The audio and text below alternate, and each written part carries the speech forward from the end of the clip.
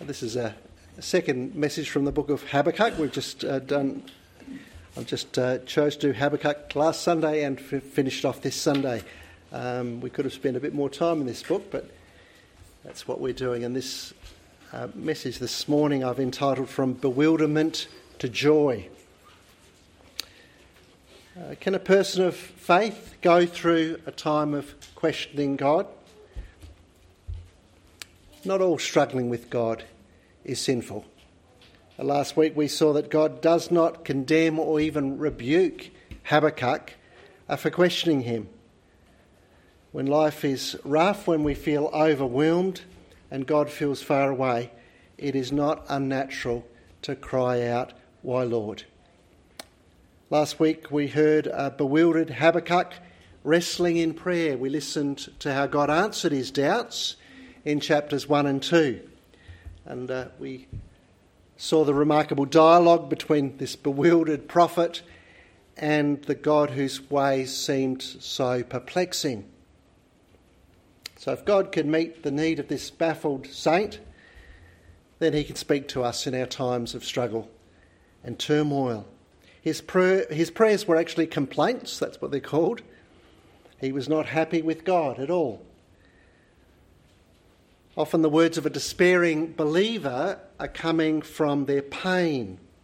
And as Piper has reminded us, their words are mere wind, and like the wind they will soon blow away. And that's certainly the case for Habakkuk. One moment he's accusing God of acting in a way that was contrary to his character. The next he is confidently rejoicing in the God of his salvation. So sometimes we're too quick. Sometimes I've been too quick to try and defend God and his word by reproving the words of a despairing believer. We need to discern whether a person's complaints are coming from a heart that is in pain or whether they are coming from a person who has hardened their heart against the truth. There's a difference. The latter may need reproof. The former may simply need our company. So initially, the prophet was not happy with what he perceived to be God's failure to answer his cry for help. He's profoundly burdened because he sees evil running unchecked in the nation of Judah. He cannot understand why judgment has not fallen on the wicked. God seems like a passive dad watching his kids run amok, doing absolutely nothing. Well, in fact, that wasn't true. The prophet was wrong. God was not idly looking at what was going on in Judah, the terrible oppression and corruption and evil and violence. God was actually raising up the Chaldeans, the Babylonian Empire, to deal with the sins of Judah. But instead of that news bringing joy to the prophet, that the news of an impending Babylonian invasion astonished him. It'd be like if we were told that God was raising up China to come against Australia to bring judgments and purification to the church in Australia. That would be a shock, wouldn't it? That would be like unbelievable. How could God do that? Would God do that? Does God sometimes, in his sovereign, redemptive purpose, raise up judgments against even the church? The judgment of God begins in the household of God. Still, that's true in the New Testament. But those judgments might be severe mercies, but they are to purify his people. Could God bring severe judgments upon his people? Yes, he can. Yes, he does. The church is not all that it's meant to be. The church sometimes drifts with the culture, is shaped by an unbelieving world. And God in his love deals with us. Well, when Habakkuk hears that judgment that's coming, the Babylonians were coming to pillage and slaughter God's own people. Well, that plan of action seemed totally inconsistent with what he believed about God's character. It didn't make sense. We saw that last week. He wanted God to explain himself. And now he's not only upset that God's not dealing with Judah, he's upset that God would allow Babylon to bring such suffering upon Judah and the other nations and get off scot-free. Well, God has no intention, and we saw that last week. He declares 5 woes, judgments against Babylon, and he makes it clear that their so-called glory will turn to shame. And by the time we come to the end of chapter 2, not only will God deal with Judah through Babylon, but God will deal with Babylon. And the prophet doesn't understand all of God's ways, but he knows that God will have his glory fill the earth as the waters cover the sea. The proud, the powerful of this earth will not have the final word. The Lord is in his holy temple. Let the earth keep silence before him. It's a good thing when you or I are brought to a place of silence before God, where we confess the greatness of his mercy and majesty in all that he does, even when it brings pain. That's not an easy place to come to, but it's a good place to quietly trust him, to be silent before God, where we know and are glad that God is God, that he is faithful, and that we can trust him. Now, it's not merely the revelation to Habakkuk that God will judge all sin.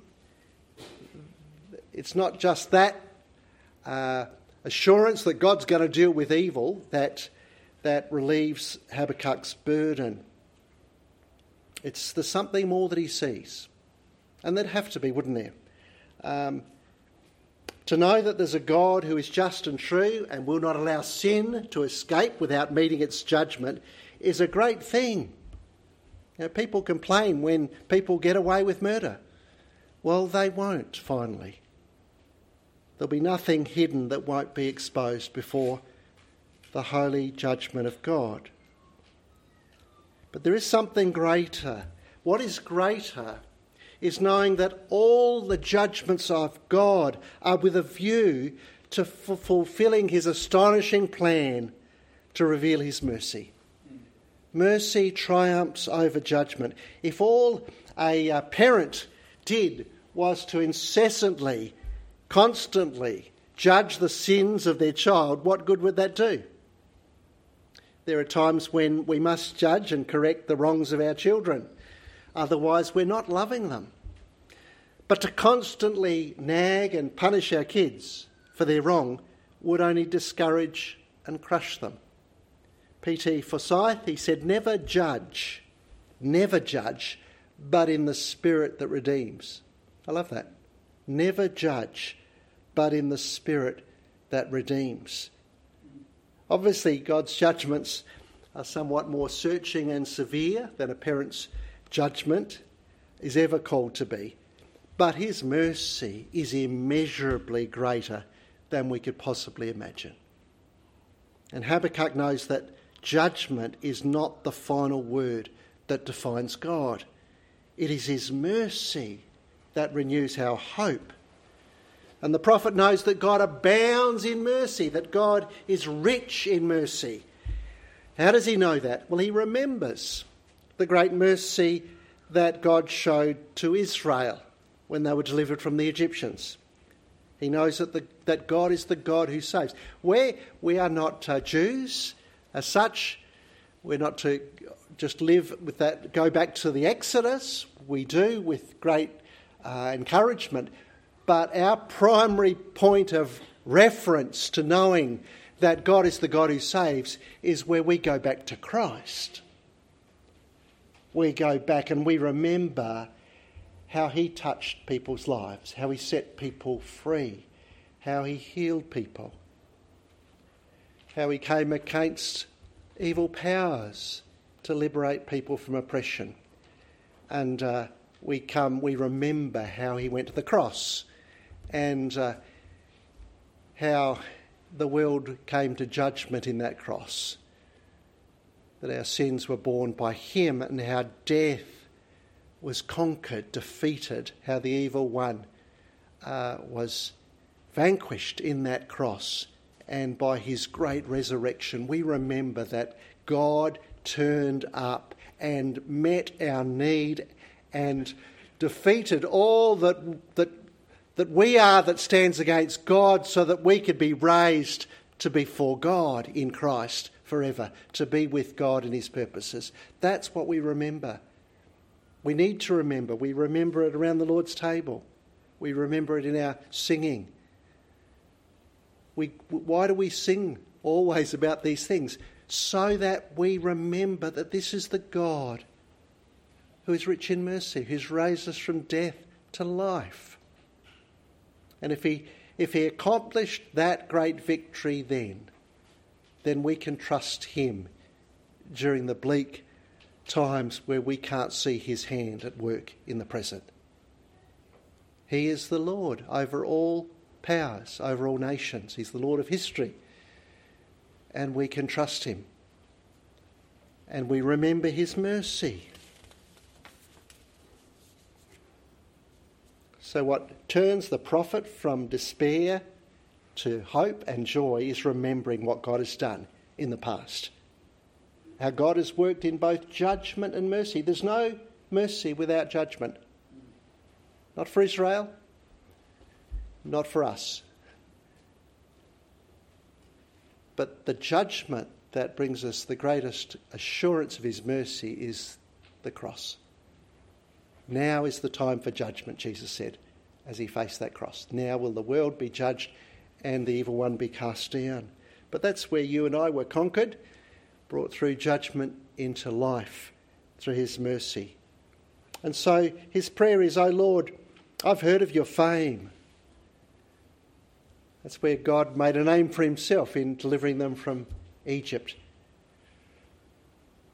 "I've heard of your fame and your work." God works. God has done great works. "O Lord, do I fear? In the midst of the years, revive it. In the midst of the years, make it known. In wrath, remember mercy." Now, there's many Christians who no longer believe in a God of wrath. Well, you don't know God's mercy if you don't believe in his wrath against sin. Now, there are people who have just a God of wrath and they know nothing of God's mercy. Well, they would be a very sad people, wouldn't they? In wrath, remember mercy. So he's moved from complaint. He's so burdened for his people, but he's moved from complaint to be able to faithfully pray for the revival of the nation. He's in a proper place now to intercede for his people. He's not now struggling against God's will, but agreeing with God regarding the need for such a judgment to purify his people. He prays with confidence, "In wrath, remember mercy." What I mean by that, he's not trying to bend God's arm. He knows he can pray for mercy because he knows that God has shown mercy all down through Israel's history, when he could have and would have been rightly justified in blotting them out of history, out of existence. He knows that he can pray, "In wrath, remember mercy," because he knows God has shown mercy in the past. And you can see that in the Psalms again and again. God remembers to be merciful because he's a God who is rich in mercy. The prophet Habakkuk, if you can hear this, he is not pleading against a God of wrath to please show a little mercy. That's not what Habakkuk is praying. He's saying, "I've seen what you've done before. I have heard of your work to redeem. I am in awe of your work. O Lord, in the midst of the years, revive it. In the midst of the years, do it. Make it known. Repeat what you've done before. Show us again the kind of God you are. Do it again. In wrath, remember mercy. Can you see that? If you know that that's how he's praying, we could pray like that because you know the character of God. He says, revive your work, but do it your way, not my way. It's your work. You know, before he was saying, why aren't you doing it my way? Now he's saying, no, God, I know. I trust. You do what you've done before. God loves to hear and answer prayers like that. We can appeal to God on the basis of how he has made himself known in the past.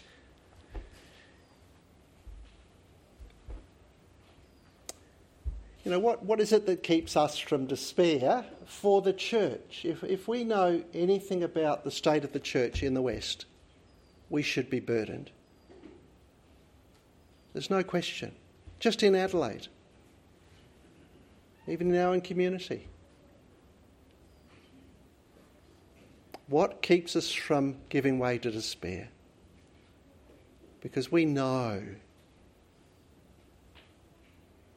how God has delivered his people in the past.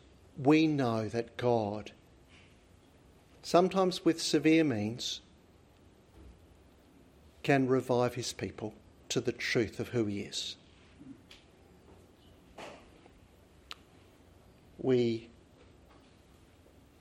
The way we renew our hope is to remember.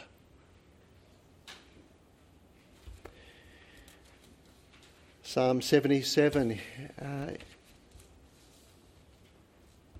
he says, will the Lord reject forever? He's given up hope. Has his unfailing love vanished forever? Has his promise failed for all time? But then verse 10, he says this, then I thought, to this I will appeal. The years when the Most High stretched out his right hand, I will remember the deeds of the Lord. And on that basis, I will appeal that God might act. Lamentations 3, to this I call to mind, and therefore I have hope. The steadfast love of the Lord never ceases. His mercies never come to an end. It's when we stop remembering the great deeds of God, that's when we fall into despair.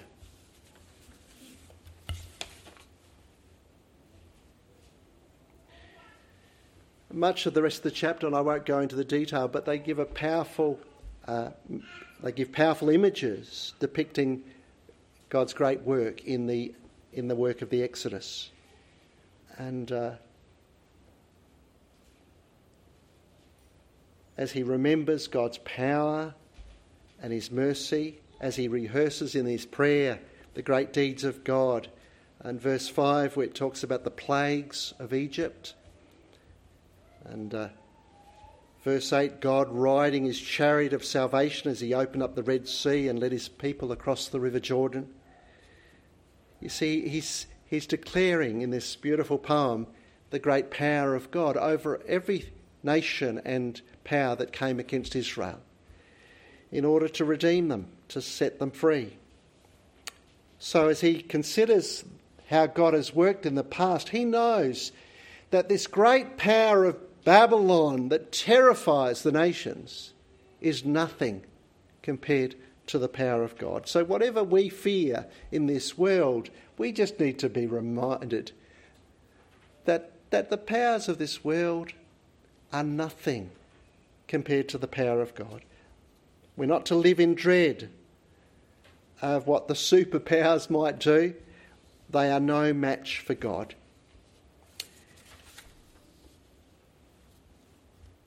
And verses 11 to 15, he pictures God as a mighty warrior going out to defeat the enemy.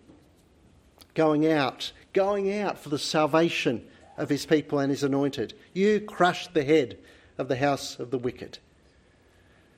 You trampled the sea with your horses, the surging of many waters. The horses, the chariots of Egypt were nothing compared to the horses of God. What do we have in the New Testament? God disarmed the powers and authorities, making a public spectacle of them, triumphing over them by his cross. We look back to the great conquering of all evil in that cross. And so Habakkuk can now face the reality of what is coming in the light of what he remembers. Now, that doesn't mean he doesn't feel some fear. He actually says, I hear and my body trembles, my lips quiver. He's thinking about what's to come. He knows that worse, it's going to get nasty when Babylon comes. Rottenness enters my bones, my legs tremble beneath me.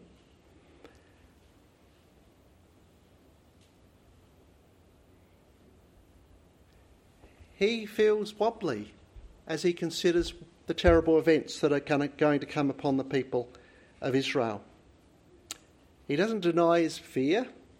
He used to sing a song about, with Christ in my vessel I smile at the storm. And that's a good song. But sometimes we can be smiling at the storm on the outside but still terrified on the inside and not being real. Habakkuk was real. He says, I'll wait quietly for the day of trouble to come upon the people who invade us. So I'll wait for God to deal with Babylon, even though he knows that Babylon is going to bring terrible sorrow upon Israel. He will trust God to deal with Babylon. And then he just describes, and we're familiar with this song, we used to sing it in youth group, and I think as we sang this song in youth group, though the fig tree doesn't blossom, I don't think we knew what we were talking about, singing about. We had no idea. Though the fig tree does not blossom, nor fruit be on the vines, the produce of the olive fail, and the fields yield no food, the flock be cut off from the fold, and there be no herd in the stalls. That describes a time of utter desolation. The Babylonians would come and they'd just burn the fruit trees. It'd be just total devastation.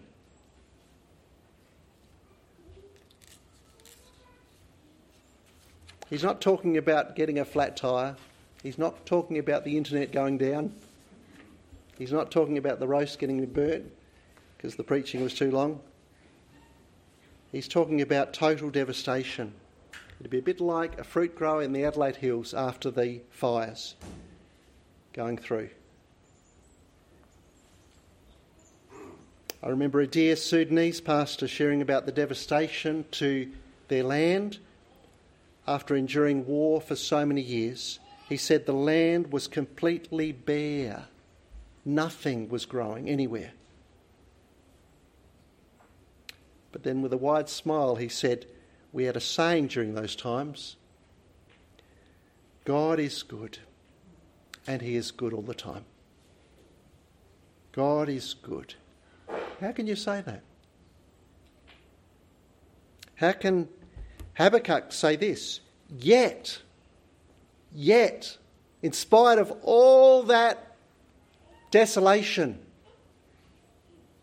and despair, yet I will rejoice in the Lord. I will take joy in the God of my salvation. God, the Lord, is my strength. I might feel utterly weak, but God is my strength. He makes my feet like the deer's. He makes me tread on my high places. You know, deers, I was watching a documentary just a few days ago, and young deers, you think they're so young and they're wobbly and they're right on the edge of the rocks, but they're jumping around. Amazing. My father-in-law and my mother-in-law were up the Flinders Ranges, and there were goats on the side of the mountain, and they were looking at them jumping from rock to rock and marvelled at it. And my father-in-law said, do you know how they do that? And my mother-in-law said no, and he said, well, they actually have two legs shorter on one side than the other. And Mary, my dear mother-in-law, went silent for 5 minutes, and then after a while she said, what happens when they turn around?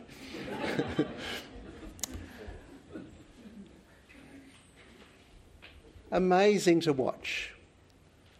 Deer, the way they can go on the high places. And what's Habakkuk saying? He's saying, I'm felt wobbly and I still feel a bit wobbly, but I know God will give me the strength. That I will be able to keep my balance through I won't fall off the edge.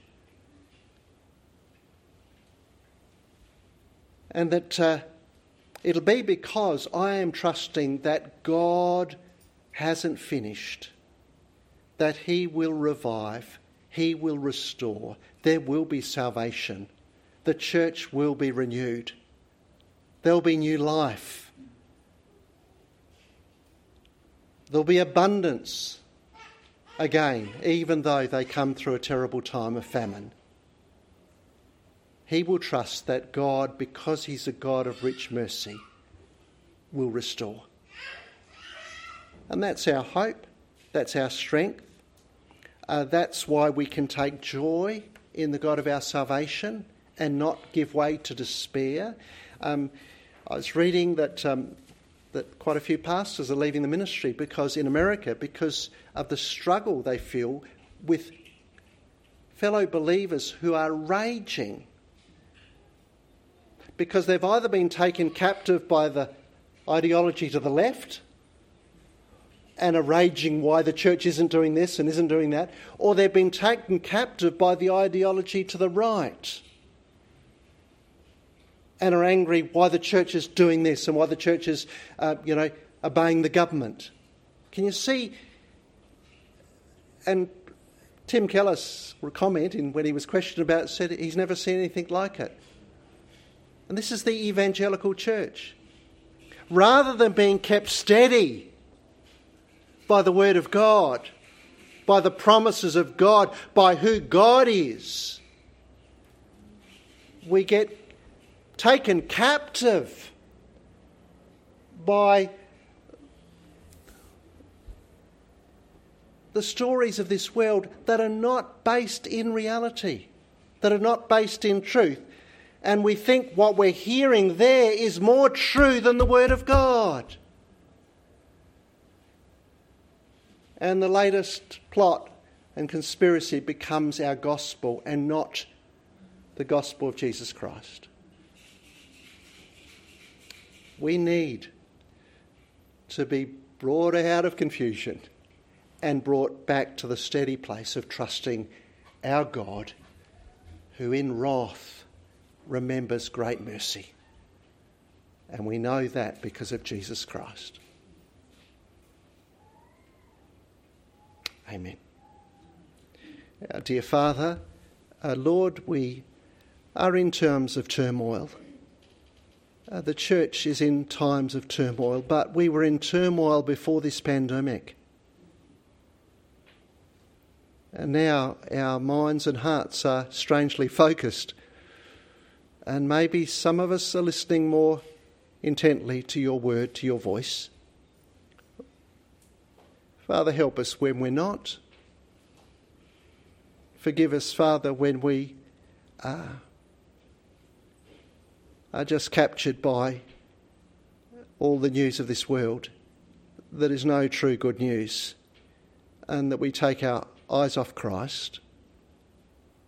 Bring us, Father, to a place where we just are steady, trusting you and interceding for your people and for the gospel's prospering in this world amongst the nations. Father, we thank you that nothing is out of your hands and that your sovereign purposes are good and rich in mercy.